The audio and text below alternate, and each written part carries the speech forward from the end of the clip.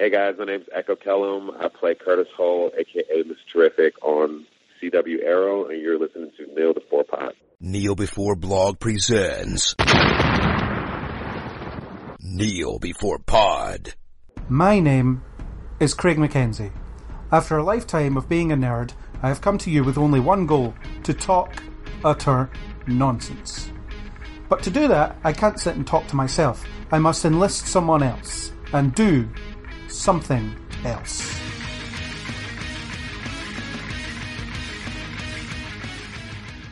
I'm looking around here and I can't see my team. Where have they all gone? Where's the team? Oh, there's one person left. Hi, Chris. Screw that guy. He sucks. Oh, I'm now sad. You never let me wear your costume, Craig. You never let me wear your costume. You said that if I did podcasts, I'd get to wear the costume. And you're not letting me wear the costume, Craig. You're not letting me. You said one day I'd get to wear it, Craig. You suck. I wonder if listeners will read kind of into this whole costume business and think there's something really dodgy going on. You don't let me wear it, Craig. Well, that's Chris, one of the few people that's still left around here after things were said. I don't know what was said and to who, but there were things said. Things that can never be taken back, Craig. Things that can never be taken back. Oh, it's alright. I totally take it back. You're my bro, man. I love you, man. Just give me I love 10, you, man. Just give me 10 episodes. I can make this up. That's all I need. 10 weeks to solve every problem that I have under me. Yeah, it's a tall order, but it can be done. In particular, hello to our audience who are only listening to the start of this podcast and have no idea what the running gag is, but we'll leave it at that. Well, it will become clear after the spoiler section. After the spoiler section, but before we even do that, we debuted a feature on our recent Legion podcast where we talk about stuff we like and talk about stuff we don't. This is the Kneel Before, Rise Against feature. Basically, what we do, for those that don't know, is we find something out there on the internet in the valley of nerddom that we like and something that we kind of don't like. And we talk about it kind of quickly. And then we get into the topic we're here to discuss. The idea is it's more accessible to people that don't watch Arrow. So they can listen to these 15 minutes and then turn off and go and do something more productive with their lives. But it's all about, we're all about bringing people in, not alienating people. That's what Kneel Before Pod is going to do in Q2 of 2018. So businessy. So businessy. I'll refer you to the nearby pie chart that outlines all my plans. There is no pie chart. I think you'll be glad to know. The only pie chart I like is the one that's percentage of pie chart that resembles Pac-Man, percentage that doesn't resemble Pac-Man. Or I like the one that's G.I. Joe as well, the one that's the battle, which is half of it, and then it's red lasers and blue lasers is the other 25% respectively. So I like 2 pie charts. 2 pie charts, okay. Yeah. Anyway, we haven't got any music for this Kneel Before Rise Again segment yet because that would require me doing some work, and I've not done any yet, and I don't know what to use. So if anyone has any ideas of what I should use, give me a shout. If anyone has any music editing skills and wants to do it for me, especially give me a shout. We need something sort of nice and angelic for the Kneel Before, and then we need sort of thunder and lightning for the Rise Against, and like a dog howling and stuff. Or, something that, I don't know, something. Something, okay. Or Anyone something. who wants to do some free work, chuck it my way, and I will credit you, especially on the podcast. Okay, so this new feature. Last time we had some duplication, which wasn't the best. But this time, there might not be. But Chris, I'm going to let you go first, because I've got hundreds of these buggers in my head. You've got hundreds of them. Hundreds of them. So okay, Chris, what am I starting before? Kneeling before. I am kneeling before Lost in Space reboot on Netflix, which I have now finished watching. I liked it a lot. I had a little recommendation from a couple of friends who said, "Oh, you'll like Lost in Space." And I was like, "Well, I liked the movie when I was younger. I thought it was all right. Not really sure about the TV show and Netflix, but then Netflix sort of shoved it in my face, going, well, you like these other things, you'll like this. And I went, okay, Netflix, I'll give it a go. Turns out I did actually like it. So, yeah, Lost in Space on Netflix, and I hear it has been renewed for season 2 as well. So, Sure it has. I just finished that last night and thoroughly enjoyed it. Hey! I was perhaps going to use it as my one thing, but now I can't. So, but that's fine. That's fine. I've got loads of the buggers. But that's fine. There's no chance of duplication on this feature. No chance at all. Hey, I tell you, I've got a lot of crap I need to talk about, so we're okay. Fine. We are fine. Yeah, I liked it a lot. I quite like it when it's science fiction that's not about, shooting lasers at people and all this stuff. And the kind of, alright, the science probably isn't hugely accurate. I mean, I don't know. I'm not a physicist or anything like that. But it certainly was within its own rules, I would say. It set up a set of parameters and played about with them and delivered something that was fun. And the characters were good and all that stuff. It was good. I've never seen the original, nor do I want to. And the film is terrible. I rewatched that recently. Terrible. I enjoyed it when I was younger. And now I kind of look at it and go, oh, there's a lot of cheese and terribleness in there. And a bit of hamishness. But it's, very, very good, the new one. And like you say, I don't think the science is 100% accurate, but it's got a lot of heart in it, which I kind of liked. And a robot. And heart a robot. And a robot. Yeah. Okay, since you stole mine, that's fine. What I'm going to do is I'm going to kneel before Deadpool 2, because I really enjoyed it. I thought it was funny. I thought it was as good as the first one. It answered a particular need that I had for some kind of Infinity War palate cleanser. So it's really good. And if anybody's wondering if we are going to do a podcast on it, I thought about it and I decided no. The reason being, I don't think there'll be any more chat to it than a bunch of people sitting around recapping their favourite jokes. Because, like it or not, whenever you talk to someone about comedy, that's probably what you're doing. I thought the bit was really funny where this happened. So, not really the best podcast stuff. I mean, I'm sure there's plot details and yada yada, but I don't think there's enough there, and that's why I'm not going to talk about it. I think Deadpool's one of these things that if you dissect it is not as much fun as watching. Nah. Because I think if you have to sort of break it apart in gory detail, it'll end up showing cracks. But I think it's always good. I have not seen Deadpool 2 yet. In fact, I'm meant to be seeing it tomorrow. So sadly, I'm not able to share your enthusiasm for it yet, but I imagine I will like it. Well, if you like the first one, you'll like that because it's bigger and better. And, well, it's not maybe not better, but it's bigger. It does that thing where sequels do where they just double up on everything. So there's more fourth wall breaking, there's more gags, there's more of everything, and it works. It doesn't always work, but not every joke's hilarious, and there's some where it references specific things in other films that aren't in that universe. It's not so funny because they're just calling attention to it rather than doing anything clever with it. Calling Josh Brolin Thanos isn't that funny because no, that's so funny because he plays Thanos in another film. We know that's not that funny. There'll be someone out there that'll laugh at it. Probably a lot of someone's based on the cinema screening I was at, but it ain't that funny to me. So there will be no Deadpool or Deadpool 2 spoiler special type scenario because it's just going to be us talking about the jokes, innit? Yeah. Yeah. And we're not as funny as Ryan Reynolds, so it won't be as good. My delivery is nowhere near as competent as Ryan Reynolds, so there we go. I heard that about you. But Ryan Reynolds can't host and edit a podcast.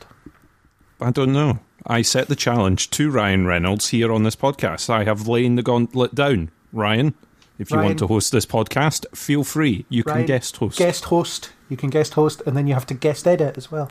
Yeah. You've got to do the editing as well. None of this sort of half. I was going to say half-arsed, but you won't let me say that on the podcast. Well, you've already said it. Oh, too late. If Ryan Reynolds does meet this challenge and then proves me wrong, I will read out a retraction. Ah, okay. There you go, Ryan. An official apology. Gauntlet laid down, Ryan. I'm going to tweet him after this and ask him. He might reply, you never know.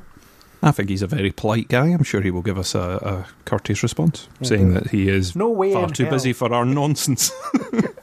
Do you know how many people have tried this with me? Yeah. He can appear in the Deadpool Honest trailer, and we're better than Honest trailers. Fact. Yes. Fact. Because we've said it now.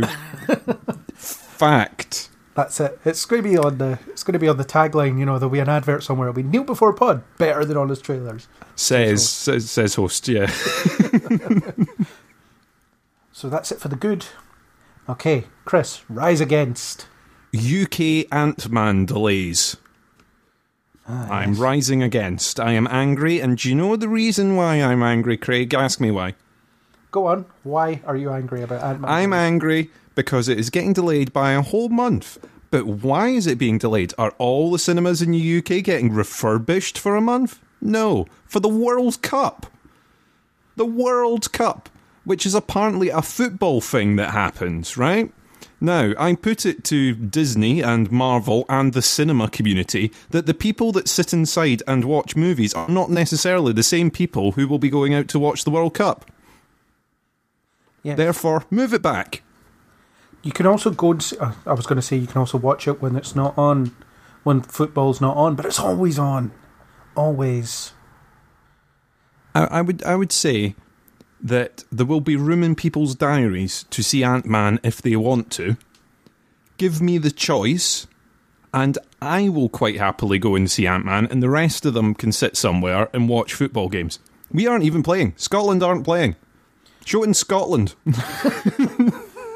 Yeah. If England don't want Ant-Man on time, that's fine. But a whole month. Now, the reason this gets me annoyed is I could quite happily take it for a month if it weren't for the fact that I know that after the first day of screening in the US, spoilers will be everywhere.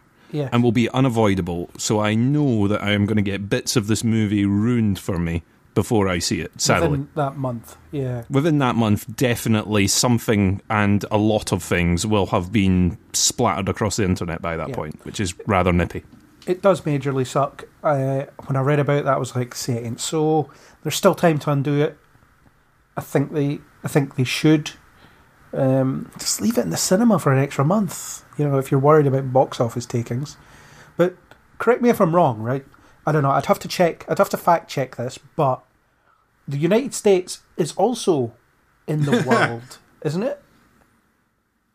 I believe it may be in the Cup of World football playing or soccer playing to the Americans. I mean, they don't care about football, apparently, but neither do I. So let me watch Ant-Man. Not that kind of football, the soccer one. The Soccer World Cup in America. Yeah, I know. Like, I think they care about their football. I don't think they care as much about their soccer. No. But neither do I. Let me watch Ant-Man. Unite with us, America. Rise against this football foe. Rise against this travesty where I have to stay off the internet for a month. Month. A whole month. I have to unlike every page on Facebook and on Twitter. That just everyone. Just that might talk about Ant-Man. That's pretty much everyone I know. Me and Craig are going to be living on Shetland for a good month. Yeah. At a yoga retreat at the top of a hill on Benbecula. And then someone will still spoil it. Guaranteed. Yeah. Someone will arrive on the last day on the ferry and go, God, you won't believe what happened in Ant-Man. I've just come over from the US and... No! Yeah, and my frequent flyer miles run out round about season finale time, so I can't even fly to the US just to... Yeah, I know. Got to renew our visas. That's it. They wouldn't let me back in the country. I've watched too much TV. Yes, so that's that. That sucks. Rise up, UK. Rise up, Europe. Wherever it's being delayed, rise up. Geeks of the United Kingdom who were picked on by the footballing community, rise up against your oppressive foes. Someone create a petition, and then I might sign it. Probably not, though. I don't really sign petitions. It's another way for the government to track me. Yeah, tinfoil hat, people. Yep. And I am rising against Deep Blue Sea 2, which I watched on Friday night, and oh my god, it was dreadful. It's one of the worst things I've seen in a long time. I'm assuming it's the follow-up to Deep Sea 2-1. Yes. Deep Blue Sea, which is a pretty schlocky yet fun B-movie starring Tom Jane, LL Cool J with a parrot, Samuel L. Jackson, and Saffron Burrows, I want to say. I'm not sure if that's accurate. But it's pretty stupid. It's about heavily intelligent sharks and, you know, somehow they manage to fill this place with water and be a danger to people. But it's great for what it is. It has a great Samuel L. Jackson moment that subverts your expectations of what that Samuel L. Jackson moment's going to be. The sequel is dreadful. It stars people I've already forgotten the name of. There's a guy in it who looks as bored as I was while watching the film. And it's got some of the worst special effects I've seen in recent times. There's a bit where they create danger by one of the smart sharks gives birth, and so there's lots of little sharks swimming around. And they alternate between this horrible CGI shot that they keep reusing and just change the lighting on it, and then throwing rubber sharks at the actors. This is literally a thing that happens. It kind of sounds awesome. No, it doesn't. Trust me, it's dreadful. It does. It was really bad, and I don't recommend ever watching it. And I want the hour and a half of my life back, universe, for sitting through it.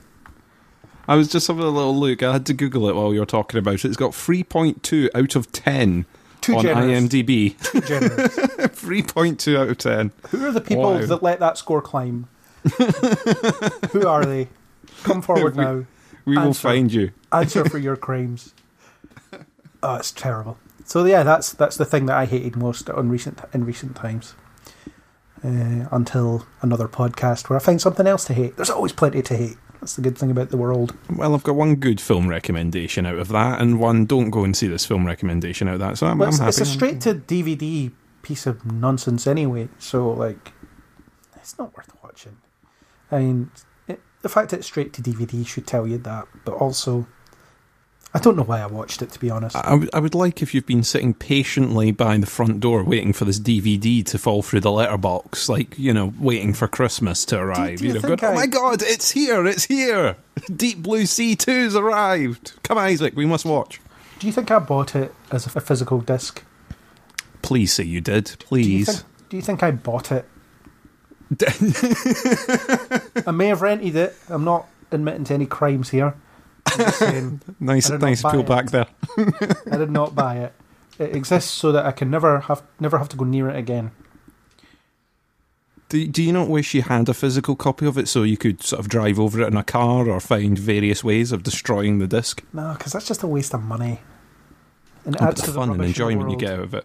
I mean, I'd have to throw away the plastic case, and, you know, plastic is killing the universe, so nah. Yeah, but then think of all the killer, hyper-intelligent sharks that you might be able to kill with it. Think about that. I could also just not fund these people's lifestyle by not buying it, so yeah. That's it. It was terrible. I will quote a line from it that tells you how terrible it is, though. This guy is talking about some guy in it's a former soldier, because of course he is. Because, you know, that they need one defining trait, don't they? And he talks about how people don't care about soldiers and move them around like chess pieces on a chessboard. And the words chess pieces on a chessboard are used. That's up there with the Anakin Skywalker, I wish I could just wish away my feelings. So, terrible dialogue. That's the only line I can remember. It also has a woman in it who's incapable of fastening her clothes all the way at the top.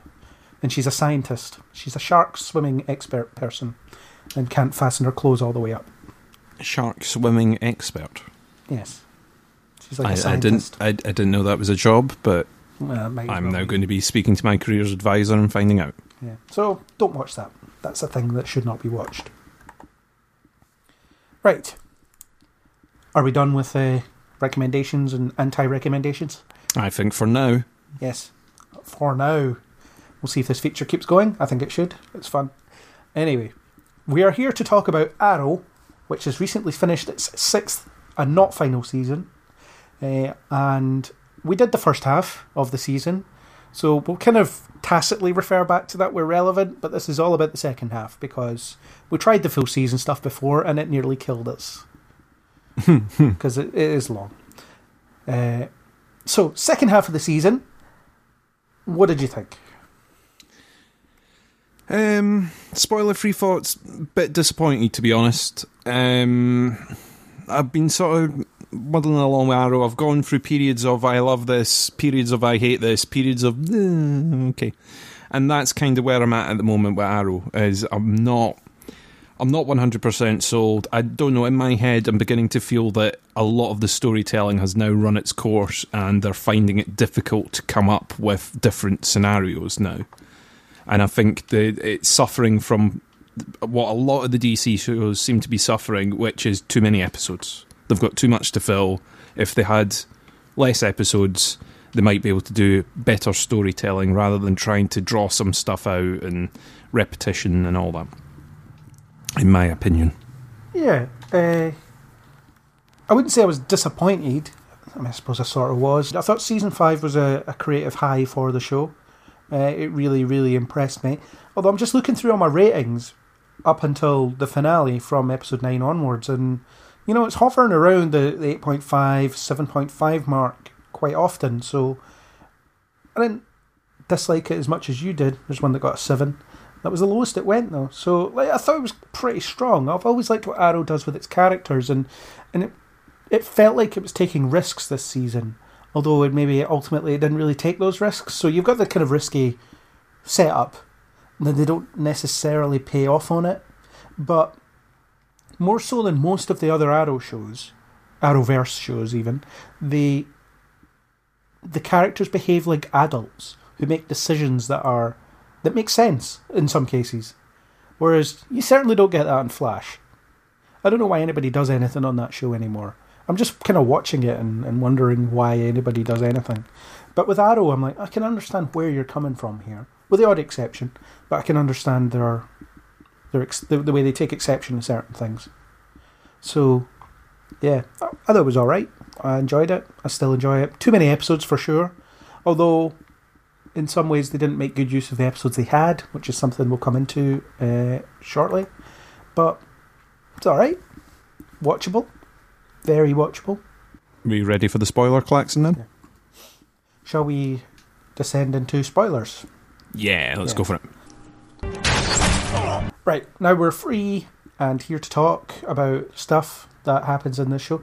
So the first thing, kind of about the story. I mean, Diaz is the villain, but the I would say the running thread throughout, certainly the second half of the season, is the division of the team. How they kind of got torn apart and kept getting torn apart. There was a couple of things that I thought were quite surprising. Mostly that once the teams did divide, they were behaving, with the exception of one episode, they were behaving civilly to one another. So they were sharing, information. They were working together. They just didn't want to work together because nobody trusted Oliver anymore. And then I kind of always thought that Diggle would stick with him through anything, but even he left, and I was like, I did not see that coming. And then he flew Felicity out to just make it even more isolating. Yeah, he was like, I would need to be season 1 Oliver for a few episodes, so Felicity, you don't sit there with a computer keeping me alive. I'll just go out without knowing what's behind a given door. It could be bombs, it could be anything in there, and I'm just gonna muddle through and see what happens, because it's what I feel like I need to do at this moment, which is just really stupid. Yeah, we can remember how successful he was by himself, constantly getting beaten up and into bother. Yeah. Yeah. Well, the funniest thing was, in season 1, when he was working by himself, they would engineer situations where he could effectively work by himself. So he would set up a situation where he can, troop into a location, take out everyone in there, go after his target, and then leave. But then as soon as Felicity starts becoming more prominent, as soon as Diggle starts becoming more prominent, they engineer these situations that he couldn't have done on his own. So it would have actually been interesting to see a situation that he couldn't have done on his own, and then see him try to tackle that, because that's interesting, because the storytelling's evolved to the point where Oliver has gotten used to relying on others. But if it had been at this point, no, this is still the same show, it's just Oliver is stupidly relying on himself. And here's where having Felicity around would have really helped. For instance, come across the locked door, or the computer that's locked down, or the alarm system that won't deactivate. Yeah. Yeah. So they didn't really do any of that. In fact, you don't see very much of him kind of on his own. You see bits and pieces. I mean, the most important one for me was when he went to Anatoly as a friend and tried to convince him to not work with Diaz anymore, which I thought was an interesting thing because it plays with their established relationship, and it does show Oliver thinking about the whole, I'm on my own now, I can't just rush in here and fight everybody, I have to be a bit smarter about it. So it's kind of what I wanted to see, except I would have liked a bit of the other side of it as well, without him being always immediately successful. Yeah, I would have liked to have seen him struggle on for a bit. It came a bit too late in the season for me, and it just seemed, for me, the whole relationship drama of falling out, and I think I said this in the mid-season one as well, actually, going to think about it. I should have listened back to that to hear what I thought. A lot of the relationship fallouts and everything just seemed really contrived to me. And I think we've seen Oliver isolated from the team enough now. We kind of get it. Yeah.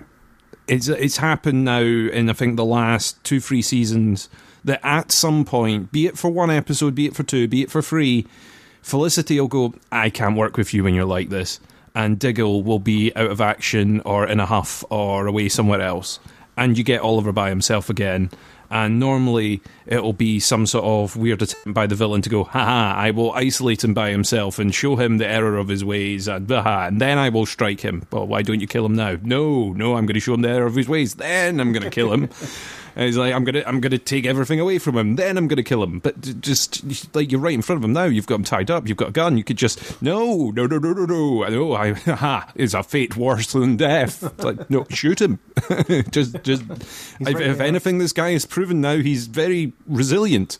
Just shoot him in the head and, and throw the body in the river or tie it up in front of the mayor's office in his costume, and then everyone will know it was him and that he was unsuccessful and that you've been crowned champion. Do that. No. We will do a big trial. It will be like Law and Order. It'll be awesome. It's just like, come on. It just... Well, when it came to Diaz not killing him, I thought his reason of not wanting to make him a martyr was reasonable, because he knows that killing the Green Arrow would probably upset a bunch of people who kind of rely on his protection and things. So it made enough sense. I mean, at the end of the day, it's a comic book TV show, and you have to have a reason for the villain not to shoot them in the head, as you've said. So at least Diaz had that kind of, I don't really care about this guy, he's just kind of in my way. I don't want him to die at the moment because that would make him a martyr and that would make my plan a bit harder. That's fine. And Diaz is unique in that respect, at least to begin with, where he had no personal beef with Oliver. He just saw that Oliver is kind of a nuisance. Until towards the end of the season where he was like, right, now I hate him, I'm going to kill him. And that was like, oh, good, you're every other season's Arrow villain. Great. Yeah, but even for a second. But even the sort of bring the Empire crashing round him and don't kill him thing we saw with Chase last year in a more successful guise. Yeah. Take him to absolute breaking point, which you haven't had here at all. I mean, Diaz, his plan was bloody convoluted from the start. I mean, it was very, very sort of hope and prayer, and don't get me wrong, successful to an extent, but I get exactly what you're saying, that if you just had the opening shot of a sniper rifle taking Oliver out in front of the mayor's office and then the credits rolling, you'd be a bit like, well, that went quicker than I thought it was going to be, You know what the episode after that would be, though? You'd have Felicity going to Central City and saying, Barry, you have to run back in time and save Oliver. Yeah, we've got to save him. Or Sarah, you have to use your spaceship to fly back in time and save Oliver. That's ultimately what the resolution of that would have to be. Thank God for all those life body decoys that Oliver made. Isn't that great? I know, that's just some other handsome guy with the stubble. Yeah, I struggled a bit with the season and the sort of switch between at the beginning sort of a city held to ransom to what you had at the end, which was still a city held to ransom, but held to ransom in a different way. I mean, I don't know what you thought of the sort of assembling of the sort of villain squad at the beginning of this. It was okay, but the villains themselves weren't all that strong. The only two I remember are Caden, James, and Diaz. The others I've completely forgotten. They're dead now, aren't they? I think I missed that. Yes, they are, because you had bloody... What's his name? Vince. Vigilante. Vince Vigilante. Who was, who was essentially talked to death by Laurel. And, I can sort of understand why that would kill you. She does talk a lot. She talks a lot. I mean, I don't know. I don't know if you're wanting to cover Laurel off as a separate subject later on. Laurel. It's not Laurel. Evil Laurel. I mean, not quite Laurel. I mean, like almost genuinely our Laurel again. Not quite sure what Laurel is. Laurel, her Laurel, that one. Yeah. Go for it if you have stuff on Laurel now. Evil Laurel. Stuff on Laurel now. What the hell are they doing with Laurel? I've been so fed up of she's evil. Oh, she's not really evil, but she is. No, she's not. She is totally evil. No. She just talked a man to death. She sort of sonically shattered someone's skull. Yeah. No, she's not evil. She's lovely and cuddly. It's like, no. I'm not getting the fun out of this that I think the showrunners are intending. I don't know about you, of the, will she, won't she, is she evil, is she not? They put her on the stand during the trial, for example. Yeah. And then she turns against Chase and sort of ruins his plan at that point. Diaz, sorry. And ruins his plans at that point. But as much as they're going for character development, I feel that episode to episode, they would just completely rewrite the character and their motivations. You seem to get some that would go along the line of, oh, she really, really cares. And then other ones, she's pretty much ready to just throw Quentin underneath a bus. And I don't quite get what they were aiming for at the end of this, because by the end of it I'm going, well, I neither approve or disapprove of her. I don't know whether she's good or bad. She's just there, and I don't see if she's moved forward or backward because you keep flicking the switch each week. Yeah, the writer's intention was clearly to keep her motives ambiguous, and the idea was she's supposed to be a bit of a survivor, very self-serving. She'll kind of pitch her tent wherever's strongest, and that's what they wanted to do. That's not what they did. What they did was they turned someone... They just put someone in who just would betray Quentin all the time. Her loyalty to Diaz was pretty solid to me pretty early on. So it was at that point where any attempt it was for her to be like, I want to be a better person, I'm really trying, I assumed that was a lie every single time. Because every single time it was, until it wasn't. Until she, at that point, said, decided to betray Diaz in front of everyone. And she knew that was probably signing her own death warrant. But they didn't earn that moment. So at no point does it feel like she was wrestling with anything. She was just saying whatever Quentin wanted to hear to get him to shut up and leave her alone. And truth be told, I love Quentin. I think he's a great character. But also, I thought the way that he was acting in most of the episodes was really creepy. I know she's not my daughter, but I'm going to tie her up and take her to a cabin somewhere until convince her that she is. Yeah, I know she's not really my daughter. It's just, I still have all these pictures of her. And, but she's not I know she's not my one, but I'm going to protect her with my life. And it turns out all you need to do is read a legal textbook for a couple hours to figure out how to stop Oliver Queen from firing Diaz's hinge people. If only law was that easy.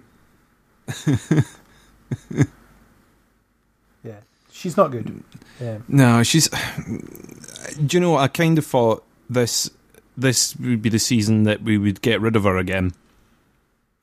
And sadly, she's still ticking, so we'll see. Okay, maybe fun to watch. Though she's really good at whatever it is they're trying to do with her. She's much more... She feels much more at home with this version than she did with the previous version. But the thing is, I remember her from Supernatural, where she played a kind of morally ambiguous type character. So that seems to be her wheelhouse as an actress. There was some other show, maybe it was, I don't know, 90210 or something like that. You know, one of those types of shows where she played some kind of duplicitous type person. I know that from someone telling me about it. I haven't actually seen that myself, but that's why I don't know what show it was in. Might have been Gossip Girl, might have been 90210. You know, one of those. And I've just offended everybody that watches those kind of shows. But, so that was it. Her wheelhouse definitely seems to be these kind of nasty-ish type, you know, attitude-driven characters, and she does well with that, if nothing else. I think it's just that the outcome at the very end seemed rushed after going so slow and so sort of flip-floppy with the ambiguity, like you were saying, throughout the season, to come to basically one episode and flick a switch and go, ta-da! She's good now. She's totally good, and everyone's happy with her, and everyone has forgiven her past misgivings, and the fact that she sort of killed off boyfriends and everything. That's all forgiven now. That's all behind. You know, it seemed a bit. It just wasn't earned, like you said. It just wasn't that should not have sort of resolved everything, and it appears that is going to be it, or at least for now. You know, but if it starts up again by the next season, I'm going to be a bit. Yeah, she'll be hanging about next season. I don't know what she should be. Maybe she should be like a Catwoman type. You know, not friend, not enemy. Just kind of this anti something. You know, like she'll team up with them when the occasion calls for it, where it suits her, but she's not on the team. I think that dynamic is probably the best that you can hope for, because having her be like on the team now. You know, we have two people that can scream on the team. Brilliant. Nice job. You know, like two of the same powers on the team. It'd be like having 2 or 3 or 4 or more speedsters on the Flash at any given time. And then going straight to none. Or 1. Yeah. She just wasn't that good. And like I said, Quentin was handled a bit creepily because of that. And I kind of wanted to see Sarah kick her ass. When I heard that Sarah was going to be in the finale, because I heard about that ahead of time, I was like, oh man, I hope she fights her sister. That would have been cool to see. I was kind of hoping for a bit of a revenge of, you know, you led to this kind of thing. Yeah. But that seemed not there at all. It was very, very fleeting what you got of Sarah in the final episode. I'm guessing Katie Lotz only had like a few days in her schedule for filming, and they just did it, okay. Because we've got to have her around for Quentin's death. You can't just be like, oh yeah, she hears about it later. I mean, she missed Laurel's death, but it was like he's in hospital and it could be serious, so you should probably be here. I thought that was quite cool. I still don't know how evil Laurel managed to contact her, but it makes sense, you know, have her around for the end, and I think it's a good testament to how good this universe is, where you can just have characters drop in for not for no reason, but just drop in with no explanation. You know, Sarah was on the show before. Everybody knows her because they've seen her in the crossover as well. So yeah, she's just here. I do like. I mean, she's originally from Arrow, really, as a character, so it's perfectly natural for her to drop in. And like you say, they do that quite well in this universe, where they will have Diggle drop in for a little couple of scenes on Flash, or they'll have Barry drop in on Arrow or Cisco, or, you know, anyone just sort of drop in, which it makes a bit of sense. It works in a way, though it does always lead to the question of, well, if you've got these kind of people on speed dial, then why are there problems? You know, how come there are undefeatable villains? Well, they sort of did that earlier in the season, didn't they? Where it was like, we need to get there quickly. It's like, I know a way. And then the next you see them getting ran there by Barry. Or by an effect that's supposed to be Barry. It's like, well, just do this every week. Yeah, you can't be that busy, apparently. Yeah. I guess that's the issue. I mean, when Oliver lost his team, you know, what about all these misfit characters that are just hanging around the universe? You know, like last season, where he just went and got people to help him. Yes. Oliver's league of people that he knows. Yeah. Couldn't he just go see, you know, Go see if the Legends can spare people for a couple of days. Go and see, I don't know, go see Cara and be like, can I borrow James? He's not doing anything. We could put Guardian to good use on our show. Stuff like that, I'm all for Guardian joining the Legends. It seems to be where people go when they've not got any scripts of their own. Yeah, why not? Yeah, that's it. This is where characters go when they've got nothing else to do. When the writers have run out of stuff for them. Yeah. But there has to be sort of like misfit characters kicking about that he could have made a team out of if he'd really wanted to. But it would have undermined the whole purpose of the splitting them apart, the isolationist part. And even Diggle's reason for leaving as well. It made sense, and it was one of those, this is such a great moment for actors. Stephen Amell and David Ramsey, they killed it in that scene where they just fell out, where it all got put on the table and things were said that couldn't be taken back. I thought it was just such a great scene. And I kind of bought into, it's all about perspective, right? The whole thing about perspective in an argument is they believe their own version of the truth. So no one sees the whole picture. So Oliver sees the situation one way, Diggle sees it another way. So he thinks that Oliver's leadership is to blame for the team splitting apart. It was up to Oliver to bug them, to listen into their conversations, to make sure they were legit. But the thing is, after, I forget her name, Evelyn? Like the weird 16-year-old he kept on the team and then she betrayed him. Was it Evelyn? Yes. That was her. I think so, yeah. Yeah, her. Anyway, because she betrayed them, and he probably didn't do that at that point. So, damn right, you would probably stick a few hidden microphones around their houses and stuff, just to make sure. You've got to vet these people, especially if you're trusting them with your secret identity and you don't know them that well. That's the whole point of Team Arrow at this point. They don't know each other. They're not related. They've not been there since the beginning. They're recruited.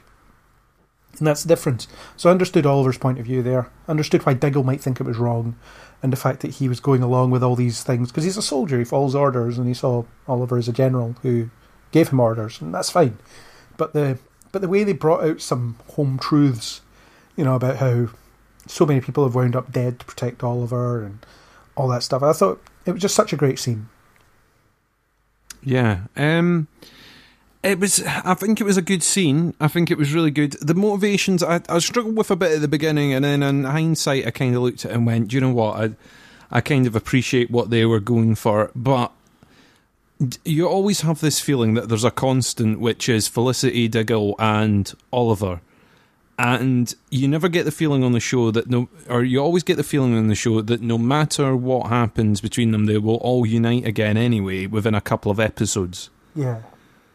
And as much as Diggle left for Argus at the end, and I've always got to be careful not to say Argos when I'm talking about Argus. I don't know about you on this, but yeah. Anyway, UK retailer, apologies, American listeners. And every time, when he left for Argus, I was like, oh, well, maybe he will just work at Argus from now on. And I don't know. It would be interesting to see that kind of dynamic. Yeah, getting people's stuff from the back of the shop, sort of loading it onto the conveyor, and he's out, sorting out the catalogues, making sure the newest version's out, there's no tears in the pages, doing all that. He could do that. But yeah, and I don't know. Do you see him as staying at Argus for the next season? Well, they very definitively passed that torch. So Diggle is going to be probably the Green Arrow now. Carry on in Oliver's stead. I think that maybe, it's like you were saying earlier in the season, it might have been cool if at the midpoint, Diggle had left at that point, because then you get to see what he's like at Argus, and it was quite cool seeing him work with the other team, and the thing is, like, the whole adult thing, when Oliver was on trial, Diggle was there, because Oliver is still his friend. He just doesn't want to be around him at the moment, which is fair enough. Everybody gets like that with people that they know. It's like, I don't hate you, I just really don't like you right now. That happens a lot with relationships. And it just so happens that everything's exacerbated by their own personal issues with each other. So I got the impression that Diggle had been bottling up his opinions on certain decisions that were being made years and years in advance. So stuff during season 3. He was like, nah, this doesn't sit well with me. Season 4, and so on. And it gets to a point where he's like, right, I just can't put up with this anymore. You've alienated half the team. By the way, under my leadership, they were a well-oiled machine. I may have taken some drugs, but and Oliver threw that in his face as well. That was like I said, it's their version of the truth. So Oliver says, you put the team in danger by taking drugs. Renee almost got killed because of what you did, and Diggle's like, yeah, but I did all this to help you, and the real sticking point was when Oliver reminded Diggle that he killed his brother, and it's just all this little petty stuff that comes up in arguments, but it's just exacerbated by everything. It's one of those arguments where everything escalates until the thing that shouldn't be said gets said, and then that's it. And I kind of agree with you that part of my problem with the argument when I saw it was, why is it waited until now? Why is this waited until now? Because a lot of, like you say, a lot of the things that were being raised were like, well, you've obviously had a problem with this for a long time. And I always thought that they were the kind of team that had already worked this kind of stuff out. Was just my assumption. But obviously not. Obviously it has been kept bottled in. You very rarely see Diggle react to anything or disagree with Oliver on anything, though. What you often get is Oliver will be at an impasse on making a decision. Diggle will give him advice. He'll say, here's the situation as I see it. Here's what you need to figure out. And then Oliver will go and make a decision. And then you never find out what Diggle thinks of that decision. He just goes along with it. So, and you were saying, why now? Well, it's like, think about any argument you've had with anyone in the past. Anyone that may have gotten to a point where it feels like it's escalated beyond the point it should have escalated, and the why now question comes in. It just happens. That's life. And obviously this is a scripted television show where we've planned the argument for episode blah, we'll do it then, but it does feel like it's just this has come out of nowhere almost. But it's not nowhere because Diggle feels he feels that the last straw has just happened. It's after because it is after he puts Renee in the hospital, which isn't entirely his fault, but it's that, it's the, there's no one left on this team. I really don't respect your decisions. I don't agree with your life choices at this point, and I think something needs to change. And he takes that step, and it is to do with emotion. It's an emotionally driven discussion. It's to do with what he thinks or how he's interpreted the situation as well. So it all makes sense for me. It all worked. As long as you bear those things I've said in mind. I think I struggled with it a bit, and then in hindsight came to terms with it a little bit and sort of appreciated some of it. But yeah, it's just because of this sort of continuing arc, which is Oliver falls out with everyone. Everyone is back by the last couple of episodes to defeat the villain. Repeat, Yeah, well, I thought them coming back together made sense to a degree, because Diaz was targeting all of them, so it made sense for them to be together. But even then, it felt like the dynamic had shifted slightly. What you had was, did they ever settle on a team name? They were going to call themselves the Outsiders, so we'll call them that. The Outsiders were very much, I think we should do this, and then Oliver would step in and say something. But you got the idea that they were like, no, we have our own way of doing things, but it was kind of it was a more collaborative effort than it had been before. Yeah, and ultimately they didn't really have time to debate it too much because they had to take action, because Diaz was breathing down their necks at that point for some reason. Still don't know how that guy has more resources than the League of Assassins. Yeah. Ra's al Ghul, ancient powerful guy with legions of ninjas at his disposal.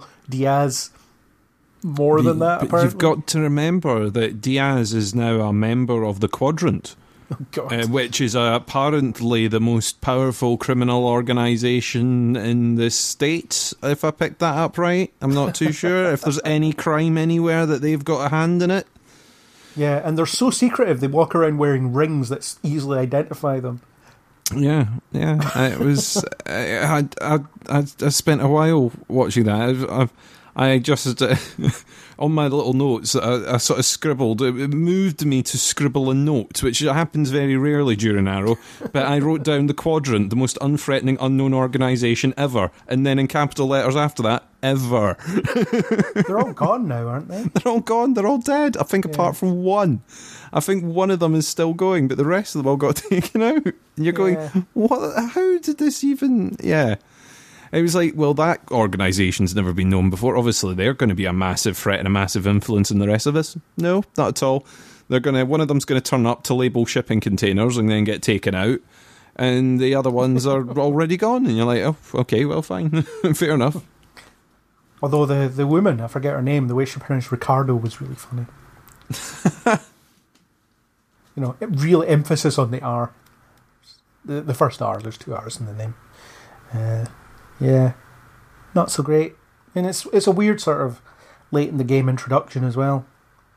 It was one of those where you're like, oh, well, this is obviously just something that's throwing forward for next season, or this is a major player. No, that was it. That was them. It was like they were all just sort of sitting around the table having coffee, and you're like, okay, fair enough. And that Diaz motivation episode I thought was a bit rubbish as well, because I thought the episode itself was okay. It was well acted, and again, Katie Cassidy contributed to it really well.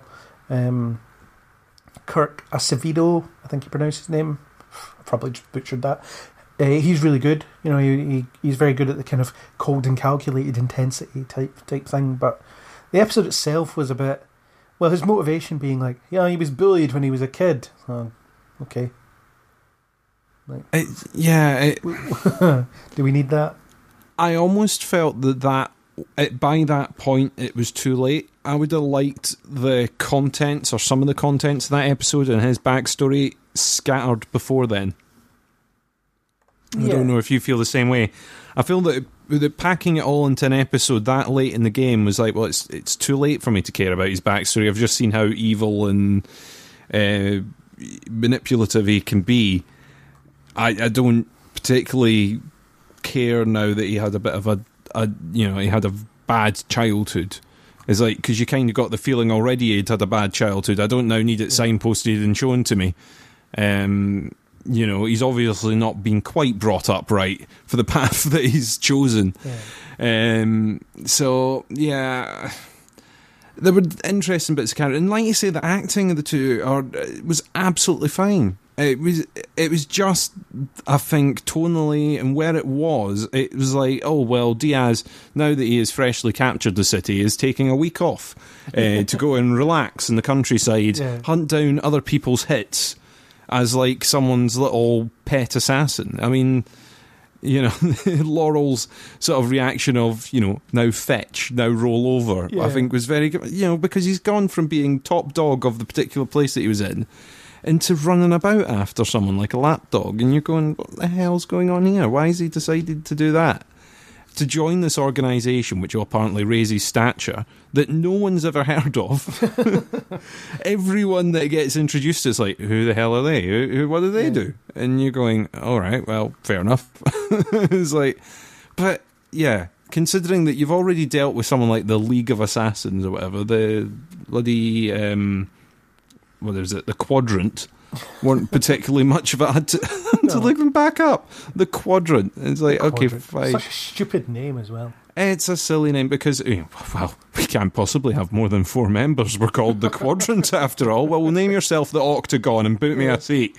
Yeah. It's just... It's like, but now there's branding. All their rings are squares. The rings, business cards will need to be made up. There's business cards for this secret organisation that I was supposed to know about. We'll need to change the sign above the door. There was one part of that episode that I thought was really good. How Diaz's main antagonist within the Quadrant was the snooty 1%er spoiled rich kid. I mean, I'm usually someone that will rally against someone like that, and I think that it was perfect. You've never had to do a day's work in your life. You've never gotten your hands dirty. You don't know what it's like, and I liked that because Diaz is the antithesis of that, and it was just the way that this guy maybe had all the power, but Diaz was able to terrify him just because he's he looks like someone that would actually snap your neck Whereas this guy, he wouldn't. He'd get a goon to do it. Oh, yeah. I mean, you had the feeling that he had never really got his hands dirty. I think he said that he had killed someone once. Yeah. You know, that was the kind of line that you got from him. And, yeah, I liked that, you know, he was sort of going against that system. Like you say, the 1% of the person that's been handed everything by daddy to go and get done. And then to see the power in that relationship slowly switch through the scenes, you know, starting at the beginning, making him wait outside, turning up, sitting there, sort of talking down to him, sending him on his way, and then the next time, and then the next time, and then obviously it's like he tries to kill him, and at that point that's it, you know. Yeah, but I guess we needed a bit of villain background. I mean, I'm not so sure we did. It didn't enrich my knowledge of Diaz. You know, I didn't feel like for the rest of the season at that point I was like, right, I really know what Diaz is all about now. You know, I'm really invested in this guy as a villain. It didn't make me any more or less invested than I was before. It didn't sort of fill in a backstory in a way that made me go, oh, well, I kind of care about him now in a way that I didn't before, or I understand his motivations. And with a lot of the plans, you still sit there and go, well, this is a TV villain plan, this one. This doesn't make I want to be the big person in this particular city. Yeah. You know, I've stayed in the shadows for long enough. I'm now going to come out from behind the shadows and I am going to claim this one particular city, and that is going to be my lot. And I want a seat at this table that no one else has heard of before. Yeah. That's the other thing that I've been wanting, and now that I've got my city, I can do this, you know. Made it worse that Dinah had heard of them, though. Oh yeah, I heard about them while I was undercover. I thought they were a myth.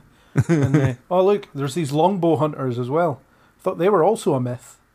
They're not going to appear until next season, possibly. Da, da, da. Yeah, it's a bit weird, and it did feel like they were just laying the stage for next season, but except they weren't with the Quadrant anyway. With the longbow hunters, they certainly are. With the longbow hunters, they certainly are. With the Quadrant, I kind of thought, well, this is going to lead on to something. I thought he was going to rile them up the wrong way, and then they were going to come after him towards the end, and then they would be Oliver's sort of nemesis uber villains for the next season. But yeah, they were kind of dispatched a bit too quickly for that. Do we need another omniscient criminal organisation with infinite supplies of goons, though? I mean, you have so many of them. Oh, why not? You know, what's another one to harm at this stage? Yeah. I mean, if you really want to introduce them, introduce Nazis from Earth X. You know, then at least you know, right? These are bad guys. Cool, let's get on with it. You know, and you don't really need to spend any time trying to build up something, especially if you're not going to use it. Which it was just weird. It seemed like something that had been sitting there, an organisation that they had sitting there, going, oh, well, we've not used these yet. Oh, well, let's do that for an episode. Yeah.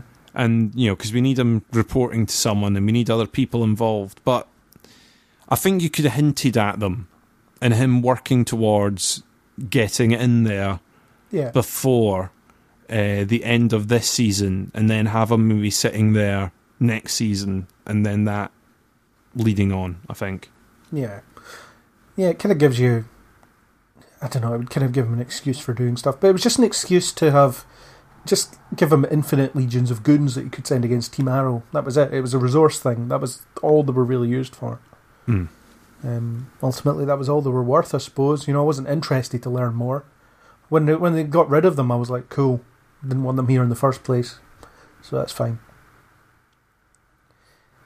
What did you think of the other team dynamic? So, you know, you had Curtis, Dinah, and Renee working together as a team, and they wanted to be anti-Team Arrow. They wanted to be collaborative and on the same page all the time, and they wanted to discuss things as democratically as possible and all that stuff.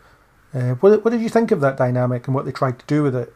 I think it was interesting seeing how another team would operate, especially when Team Arrow, to an extent, was still operating at the same time.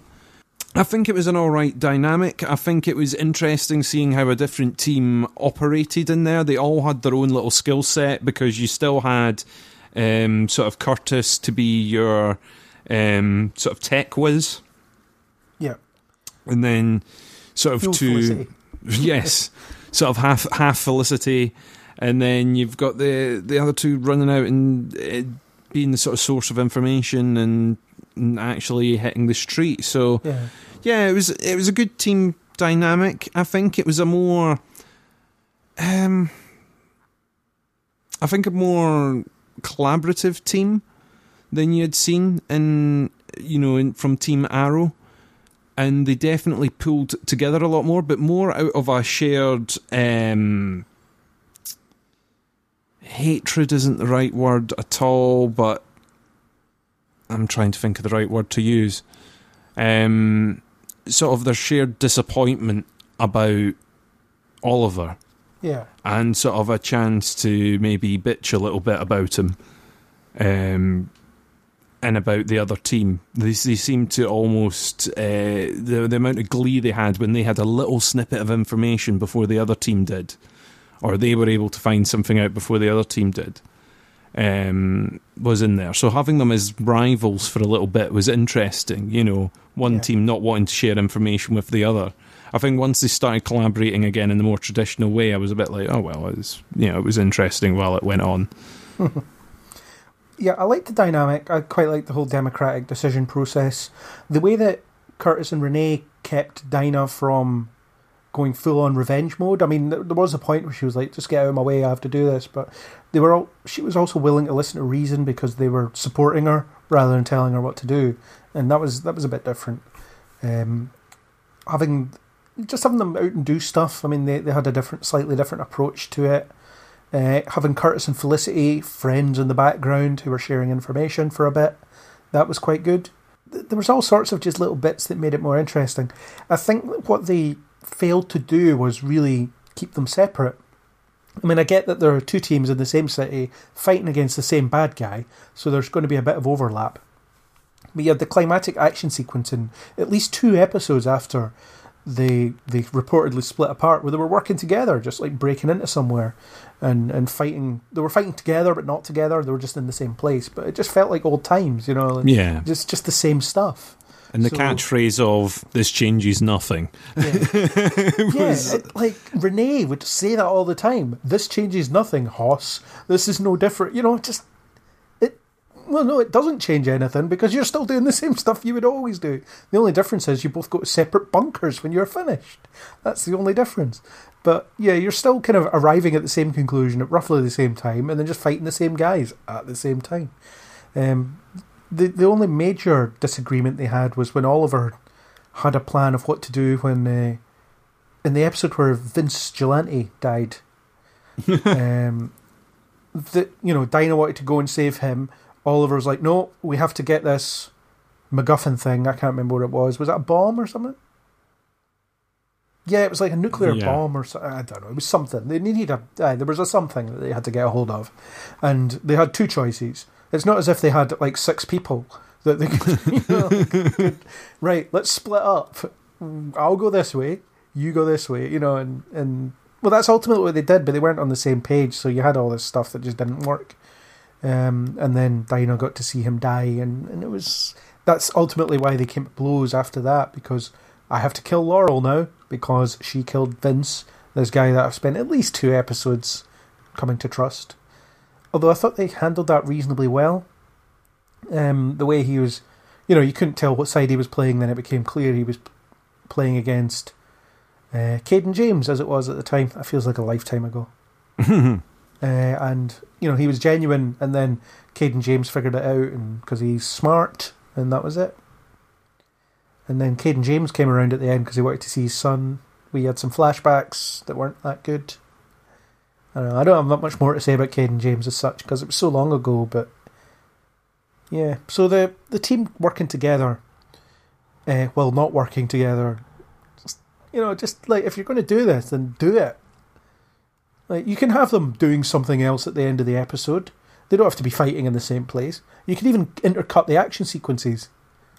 They're in a different warehouse. A different nondescript warehouse location, dockside location somewhere. I'm kind of with you on that. I would have preferred to have seen them being separate for longer. Yeah. Even do an episode where you focus solely on them. Yeah. And completely ignore the other team. as if it's not going on, I think maybe would have been interesting. Have some mayor scenes, but Oliver's not actually doing anything. Yeah. Yeah.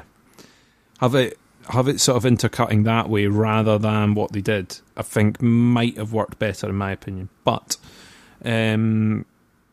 yeah, I think the team overall was okay. I think they worked well together, and you assume that you're basically going to see almost a business as usual back, you know, obviously without Oliver at the beginning, but you're going to have a business as usual team back again.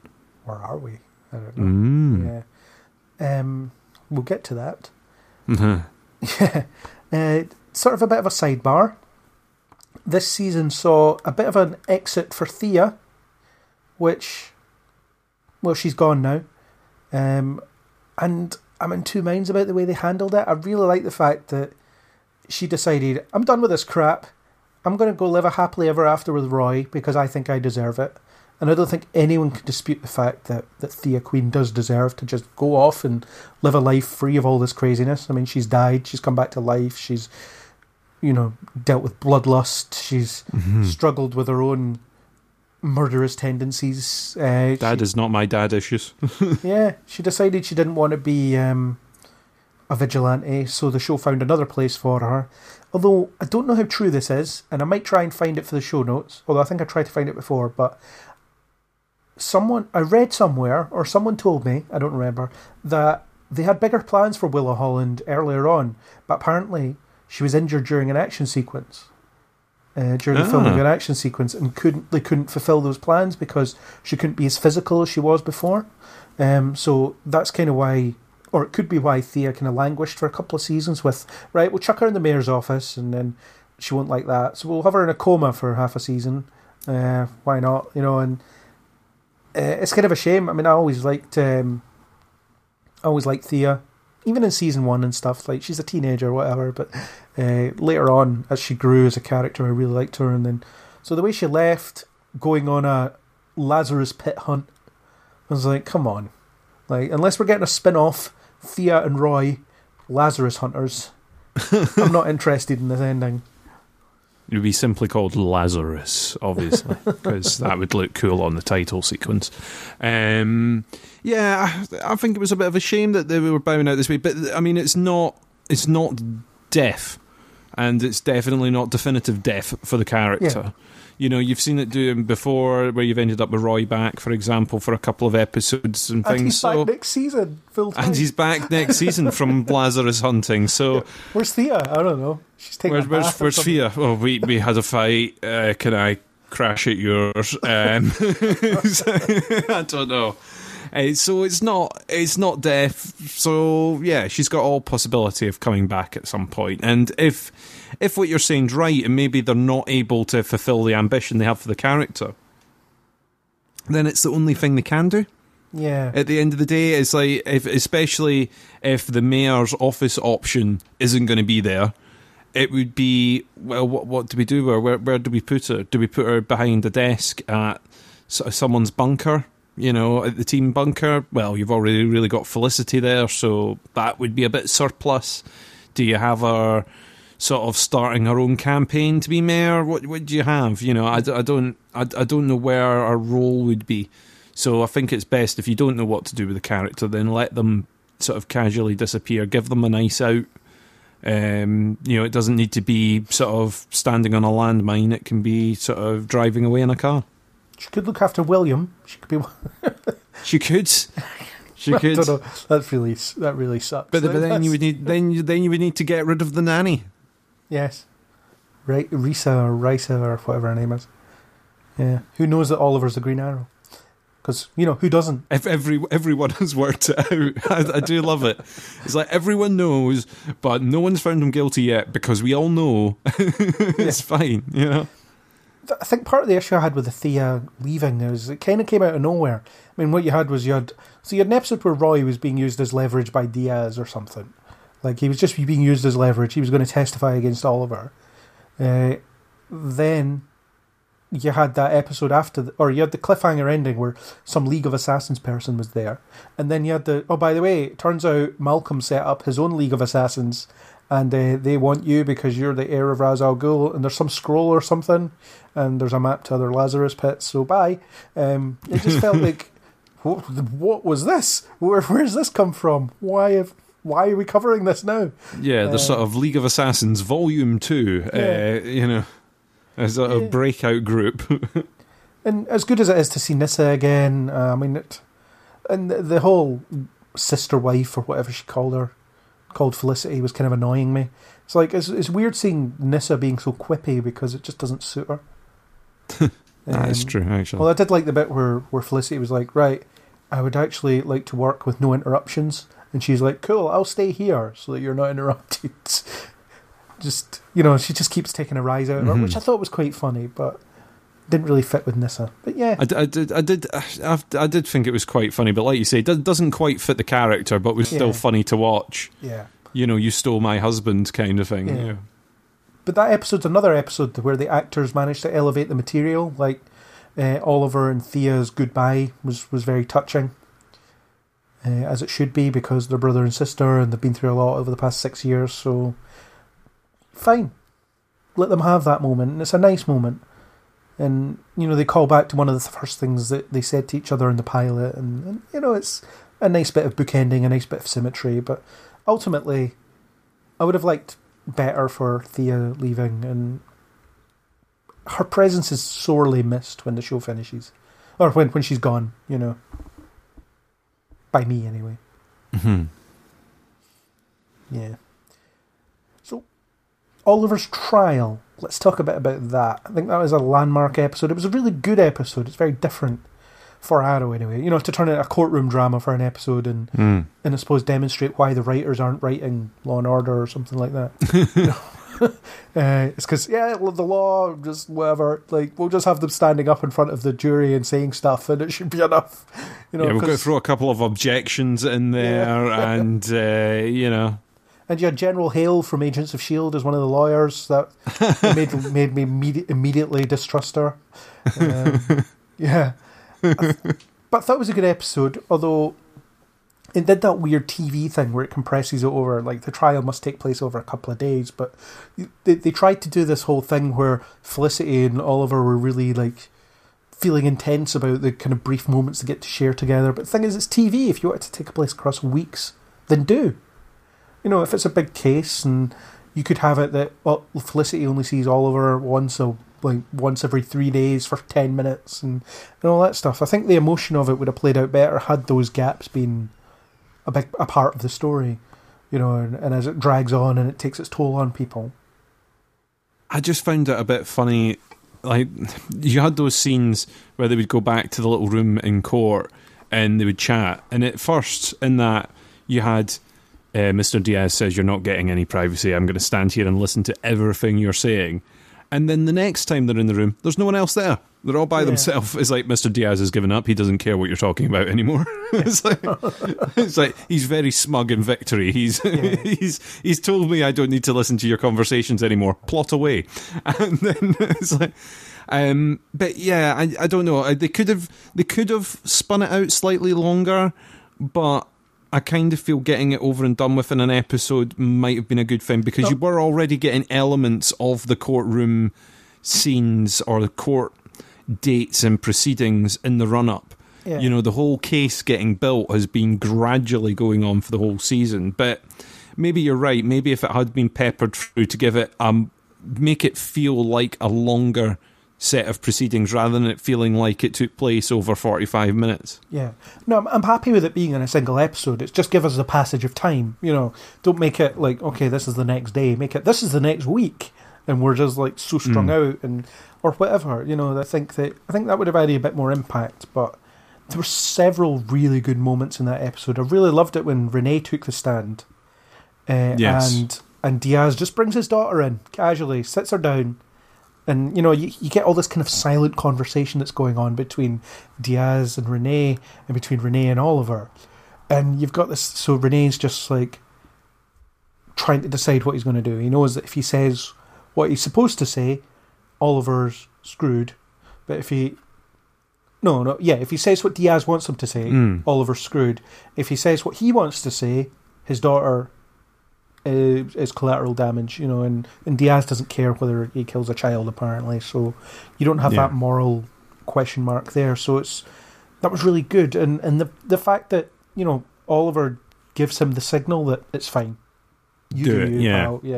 Yeah, do it. If it was my son that was being held there, I would throw you under the bus right away, and you would understand in the same way I do. I do you know what? There was some very good acting in that episode. Yeah. And like you say, the sort of silent conversations that were going on through that, I liked quite a lot. Yeah. I mean, it was the most crooked court going.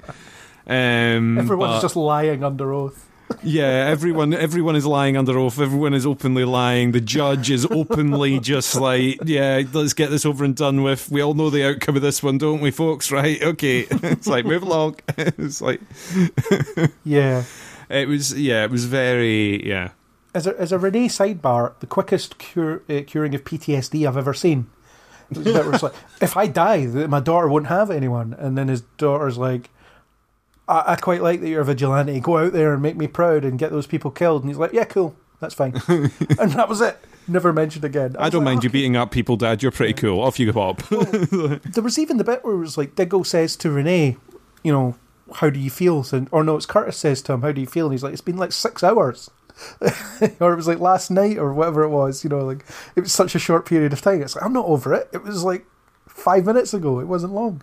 But there was a very good, as much as the advice given wasn't very good, there was a good scene between Diggle and Renee father to father, two vigilantes, from vigilante to vigilante. What advice can you give me about trying to keep this together? Which I quite liked. Yeah. Well, if I die, she still is. What's his? No, it's a son he has now, isn't it? I'm confused. It all got swapped because Barry stepped on a butterfly and spiraled out of control. But it's not like if I die, he still has a parent, and it's that whole. It's just I compartmentalise it, and he's like, well, I can't compartmentalize it, and yeah, everyone's just mental. Maybe they don't need to go and see Barry's therapist that inexplicably keeps turning up. But let's not do that next season. Yeah, we're going to go to Central City to see the only therapist in both cities. The vigilante therapist. There's another TV show I'm going to pitch it. Vigilante therapist. There's another thing Thea could have done. She's good at giving advice. Yeah. She could have been a therapist. I would love. You don't need qualifications. If you could just get the rights and everyone to play fair, having like a vigilante therapist would be awesome. Would it not? Where you could just do, and this week on the therapist couch is Deadpool, or whatever, and I think that would be great. Yeah. Why not? Deadpool ends up driving his therapist insane. Yeah. Which is, what the Joker did. But so back to the trial. Weird sidebar, just reminding me with the Renee there. So you had some really cool moments in there. The surprise, in inverted commas, reveal of Christopher Chance. I mean, when you see that opening scene of Diggle just grenading everything in sight to rescue this guy, I was like, it's going to be Christopher Chance. I don't know why I immediately thought of that, but especially when you have that whole... so when he comes crashing through the roof and then takes off the hood and it's Tommy Merlin's face, I was like, Human Target's back. Who doesn't have the same build as Colin Donnell, but never mind. Yeah, this amazingly he changes his build when between disguises. But I don't know. I thought that was quite cool. It made sense as a kind of explanation. I've been the Green Arrow since day one. Fake my death. Oliver is like up on the chopping block for me. Whatever. Like it makes sense. Do you know what? I kind of liked it as like an almost plausible, person to take the fall. It was almost plausible, the reasoning they put there, and I think if it hadn't been as chaotic a court, I think it might have even worked to an extent. But yeah, I think when you saw Diggle sort of crashing through trying to save someone, I was like, it's going to be the body decoy again, isn't it? It's going to be, so someone's either going to have to take a pot shot at Oliver at some point in this, or they're going to get someone in to pretend to be the Green Arrow, and then obviously it was. So I was like, okay, well that's fine. Yeah, I'll kind of accept that. The bit I didn't see coming actually was when they swapped him for the judge. oh, that was so stupid. Like, why not just do that in the beginning? It was kind of like, why wasn't that the first plan? It's like, hang on, if that's like the resolution felt completely unearned. It's like we find Oliver guilty, and then the judge is like, yeah, but I don't care what the jury says. I don't know if that's a legal thing that exists. I think you can say that the jury have been swayed by outside sources and that, but I think you would be allowed a retrial at that point, but I'm not sure. I'm not a lawyer. I'm just the Green Arrow. Yeah, I didn't quite get that. And I thought, well, if you were going to swap, potentially you could have swapped with the prosecutor and taken the prosecutor, because then they could just go, oh, actually, on second thoughts, we've come to a deal and we're dropping the case. Goodbye. Yeah, we're dropping the charges. Yeah, we're dropping charges. Yeah.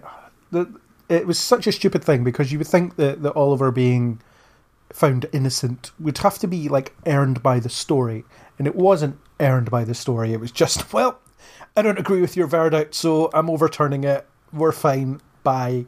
And that was it. But the Green Arrow, or the Tommy is the Green Arrow thing, I found interesting for a variety of reasons.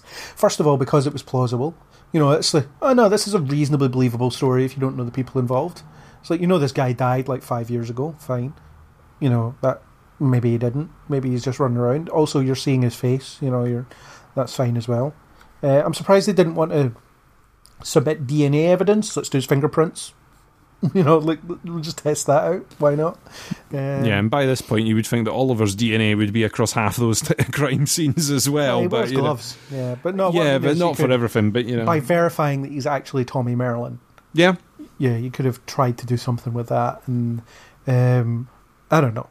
But anyway, Stephen Amell's reaction when he saw Tommy's face was just that, the reminder of his friend that was dead and all that, just an absolute punch in the gut for him. Really well played. Another issue I had an issue with it in the sense of, all right, so this is another person's name that's being willingly dragged through the mud to protect Oliver's secret. You know, and this is like the posthumous memory, you know, the posthumous name. It's just, yeah, you're just like sullying this dead guy's good name to protect yourself. And it wasn't Oliver's idea, and he was like blindsided by it more than a little bit, but it was a bit iffy. And I do like that in the finale he takes responsibility for it. He's like, I'm going to jail now, I'm the Green Arrow. Tommy Merlin, not the Green Arrow. Roy Harper, not the Green Arrow. Also not dead. He'll be back next season. See him soon. Where he might be the Green Arrow, we don't know. So there's that, and I wish that they'd addressed that a bit more. I mean, Oliver was like, I didn't know it was going to be Tommy. I knew it was going to be someone, I didn't know it was going to be Tommy. So that kind of absolves him of a little bit of responsibility. But I wish he'd said the whole, I wish my best friend's name didn't have to be tarnished to protect me. You know, like, well, you can imagine an alternate universe where Tommy Merlin is the Green Arrow. Yeah, and if he is in an alternate universe, just go get him. Yeah. Oh wait, no, it would have just been too much of a mess. But the thing is, Christopher Chance was someone they introduced last season. Or was it the season before? No, it was last season. And so he's a resource that they can use for these kinds of things. It's a resource that works within the context of the TV show and the framework that they've set up. Fine.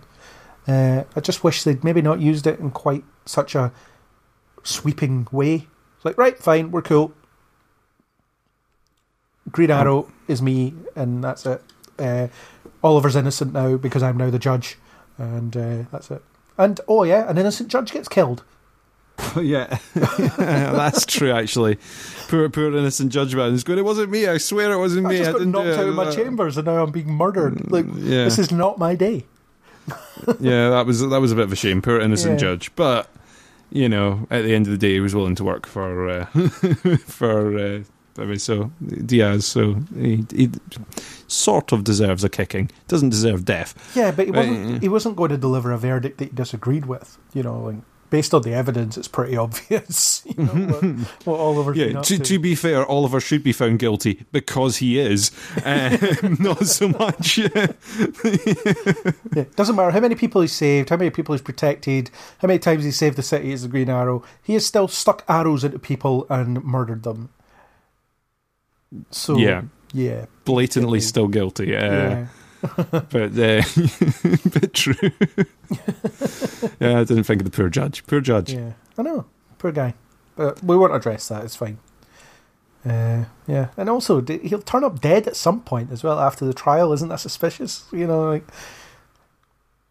I think there was a lot of suspicious stuff about that trial. I do like the fact that it was all being broadcast, but there's no one sort of going, that's not the way a trial's supposed to work. It's like, that judge shouldn't be doing that. You know, it would be so many questions. I'm telling you, this was the perfect time to do the Boston legal crossover.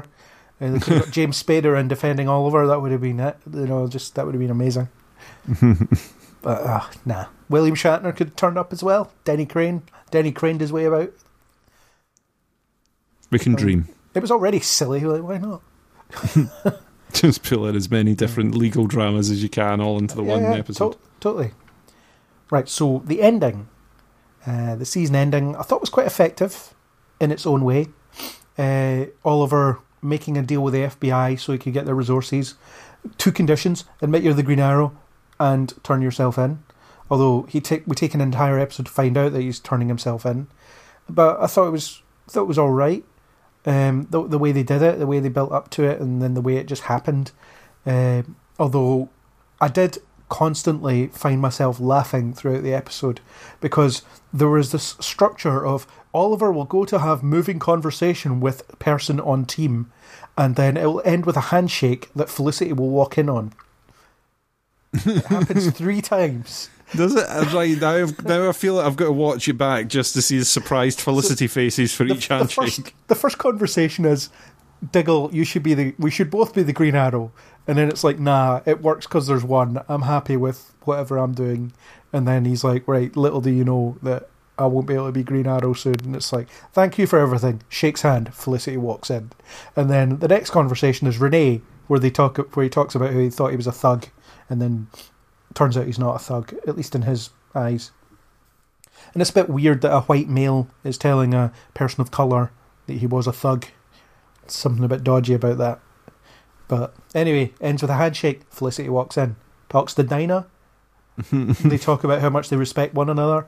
Ends with a handshake. Felicity walks in. And then at no point does he just think about talking to Felicity or William. And he doesn't bother talking to Curtis either.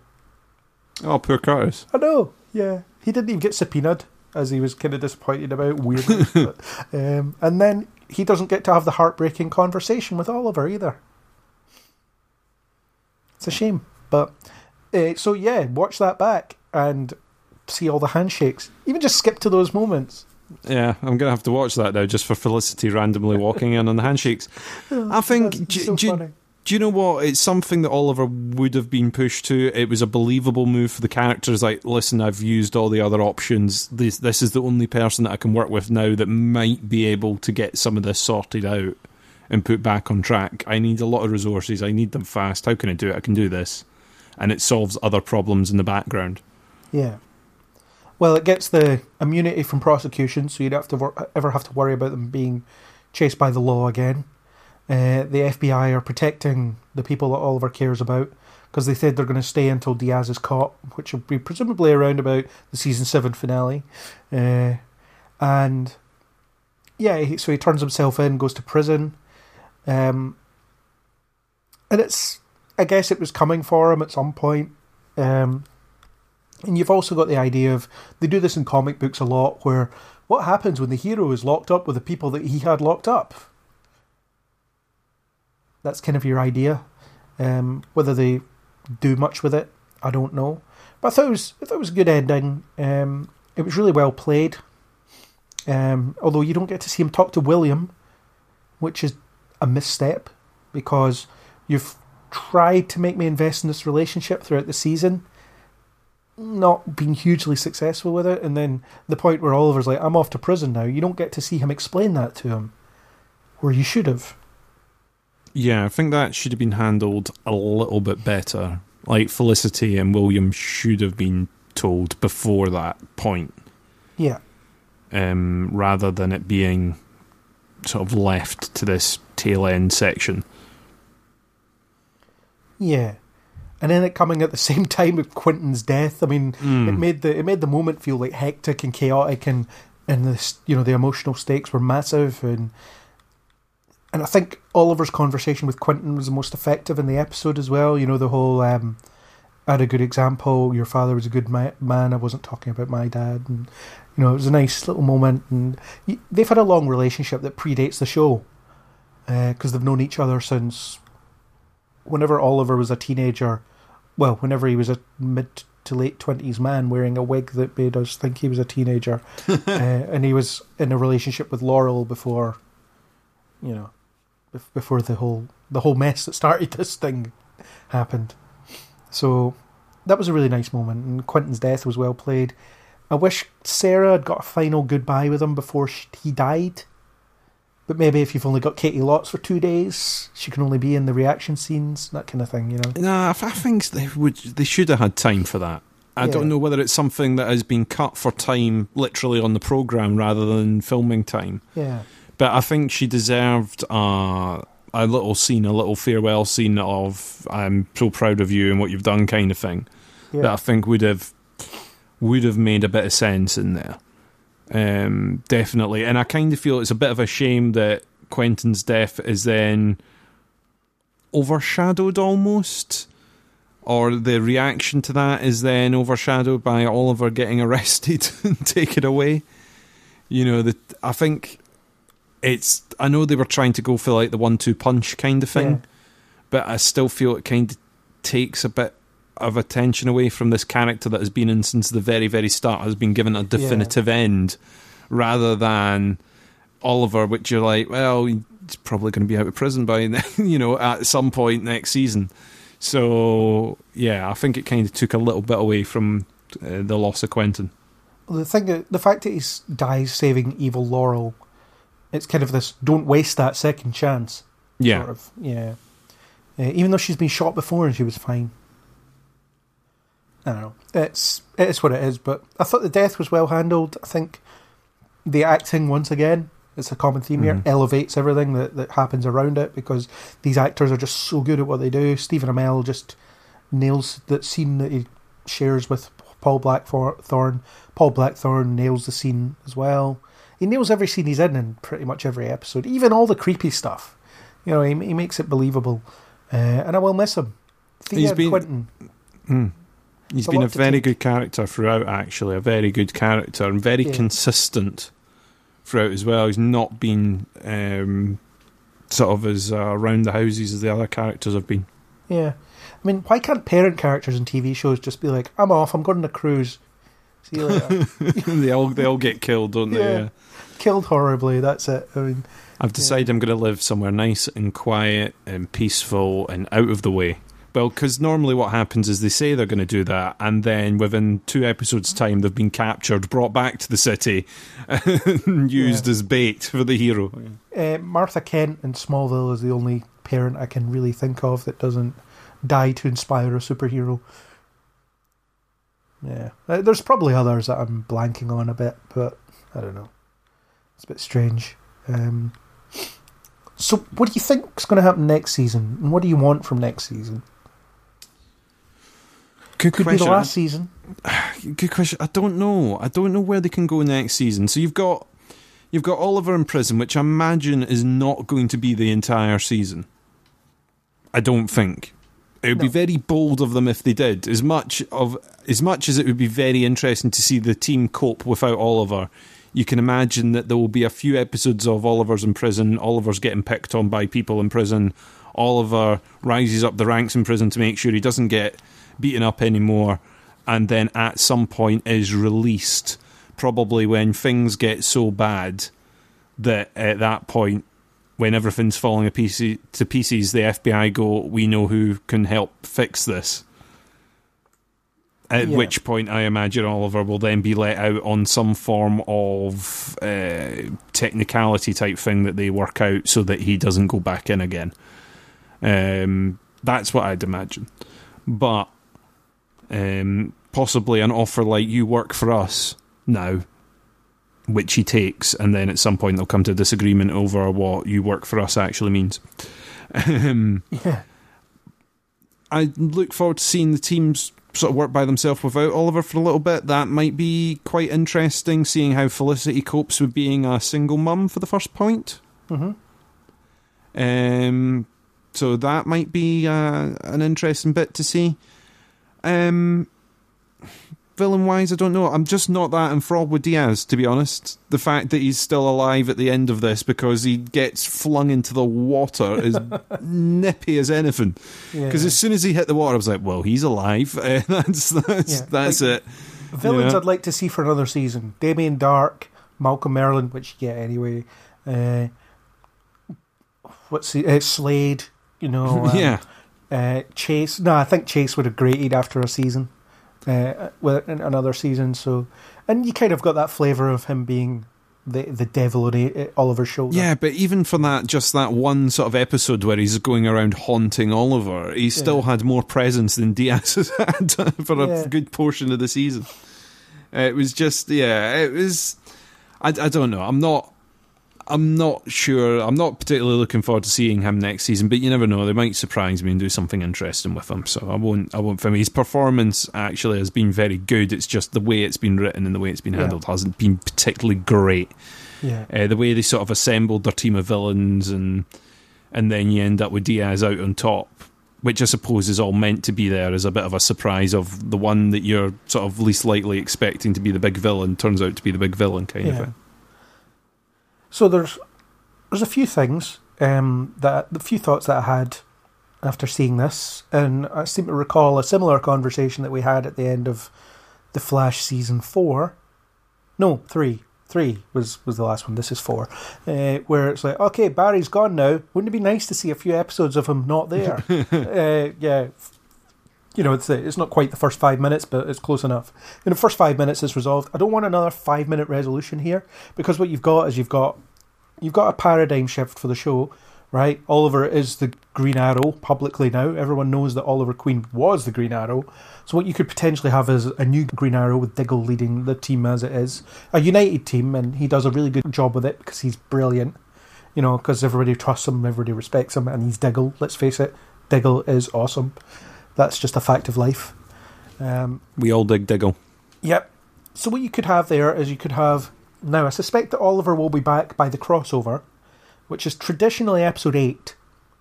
So what you could have there is 6 episodes of this arc. 6 episodes of Oliver in prison, 6 episodes of Team Diggle, 6 episodes of Single Mother Felicity, and have him back episode 7. Episode 7 is about re-establishing the dynamic. How does this work with Oliver around? What does he do now? Maybe he's out of prison for a reason. Maybe they've managed to get him out, legally speaking, and it's all about, you can't be the Green Arrow. So you have an episode where he's just cutting about, not sure what's going on, aware that the team has moved on without him. Don't forget, we've had this sort of arc before where Oliver was believed dead in season 3. And the team had to come together. But it was a different team, and it's a different dynamic. So this one is much more... The team is much more together. They've gelled a lot better. They all have their own skills, their own personalities. At that point, you just had Roy, Diggle, and that was it in the field.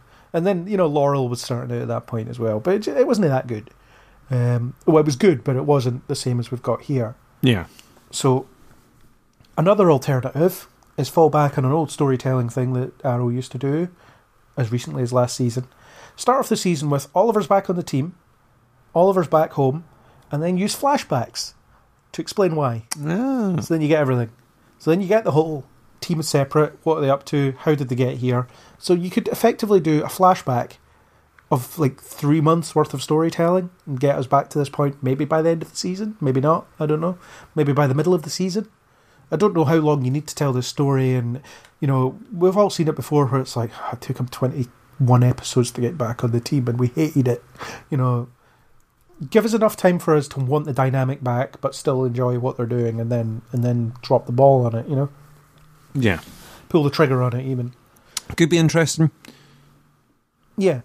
So that's what I think. Oliver will definitely be back by the crossover because Stephen Amell got to meet Batwoman. Fact. That they did that this year. They had him out of commission for a couple of episodes and then back for the crossover. So I suspect something similar will happen. Longbow Hunters will probably be an antagonist to deal with. They said there was 3 of them, didn't they? I think so, yeah. Yeah, so then you've got 3 villain characters that you can develop. Diaz could be there. Maybe they kill him. I don't know. So that's what I think. Oliver is a prisoner. Could be quite interesting because, as I said, he put some of those people in there probably. So they're going to hold a grudge. You'd think so, but he's going to end up proving to be kind of superior in there, isn't he? At some point, he's going to end up. At some point, he's going to earn his stripes and not going to be picked on instantly anymore. So yeah, Felicity as a single mum is something I'm quite interested to see as well.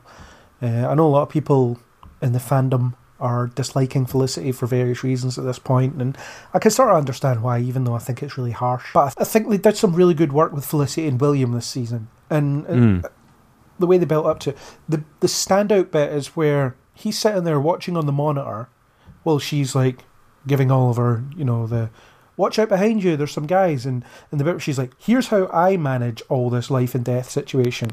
I know that Oliver might not come back every day, but I believe that he will, because I know that he has the skills to do it, and this is the only way it works. You have to just believe, you have to hope, and this is how I do it. And it's kind of your dad's the Green Arrow, I know you didn't want him to be the Green Arrow, but here's how I resolve it in my head. And that was a really good scene. And I did like the fact that when she wasn't working with Oliver, she had this mad panic that he wasn't okay, because at least when she's sitting there behind the desk, she can see everything that's going on and make sure he's all right. And the fact that she wasn't there, but she knew he was out, I kind of liked that. Is the fact that she just didn't know what was going on. She had no way of finding out. Yeah, I think that was a little bit too overblown at some points, though. The bit where it's like, nah, he's been through worse. Like, you probably think he's okay, You can't assume he'll die 5 minutes after you're not watching him, because he used to do this on his own, but that was fine. So, I don't know. I think I'd like to see Season 6 fully commit to the whole Oliver is not going to be around for a while. I mean, he's still in the show. It's not like he's in the Speed Force. He's there. He can have friends in prison or whatever. Yeah, and the whole maybe he works for the FBI thing because they realise, wow, what a resource. This this ninja. Yeah, we've got like ninja assassin. I have the feeling that he's going to be let out for day trips as and when required, and then it's going to become a more permanent thing, I think. Yeah. But that's going to be we shall see. Some sort of squad of villains and sort of mercenaries that they can send out to do sort of suicide missions, like I don't know what they would kind of call that kind of squad, but like a team that's kind of like that. The Expendables. That's the one. That's exactly the name that we choose. Yeah, legally distinct from that thing we also own. So, I think we've covered a good spectrum of Season 6, or Season 6 Part 2. Do you have any thoughts on, any last thoughts that you'd like to share with the class about? Do you know, I think I've covered it. I'm sure we'll end up wrapping up this recording, and then I'll suddenly shout something out loud and go, why didn't I not mention that? But add this in, edit this in post. Yeah. No, I think I've pretty much covered all I want to chat about. Same. The last thing I'll say is that I liked Season 6, probably more than a lot of people did. The acting always engaged me, if nothing else, and some of the stuff they were doing was really good. The ending's good. I'm looking forward. I hope that's the paradigm shift that we've been promised. If we're 5 minutes and back to normal without flashbacks to explain why we're 5 minutes and back to normal, I'll be annoyed. So, yeah. I've really enjoyed it to an extent. I think I've been disappointed with some elements of it, like I said at the beginning. I still think it's one of the stronger of the DC shows that we've got. But there's elements of it now that I feel it's struggling with the number of episodes that it's got, and I think if they were given a few less, then it might make it slightly tighter and trim some of the fat. Yeah, absolutely. Okay, well, thank you for sticking with me in this fallow team period. Hopefully we'll be back up to full strength next season. This is full strength, though. I don't know. I think this is it, isn't it? This is the Arrow normally team. It. Yeah. This is pretty much it. Well, all's forgiven, Craig, and I think we can share the costume. I'll wear the top, and you can wear the trousers. How about that? Yeah, seems fair. Yeah, I think we've resolved that amicably now. Yeah, now we can move on. I would encourage you to wear other trousers at the time, though. You know, don't want you to go full Winnie the Pooh with the Arrow suit. That's exactly what the police said. We'd prefer if you wear the trousers, but we can handle the murder. I said the maimings, but please put on some trousers. That was our discussion on the second half of Arrow Season 6. A big thanks to YouTuber nstens1117 for the supplied music. If you like what you heard, then hit that subscribe button on iTunes, YouTube, or any major podcasting app. iTunes users, please do leave us a star rating, and don't forget to supply feedback on our new feature or any other part of the podcast. You can do this on Facebook and Twitter under Kneel Before Blog, or you can leave us a comment on kneelbeforeblog.co.uk. We hope you'll join us on the next Kneel Before Pod.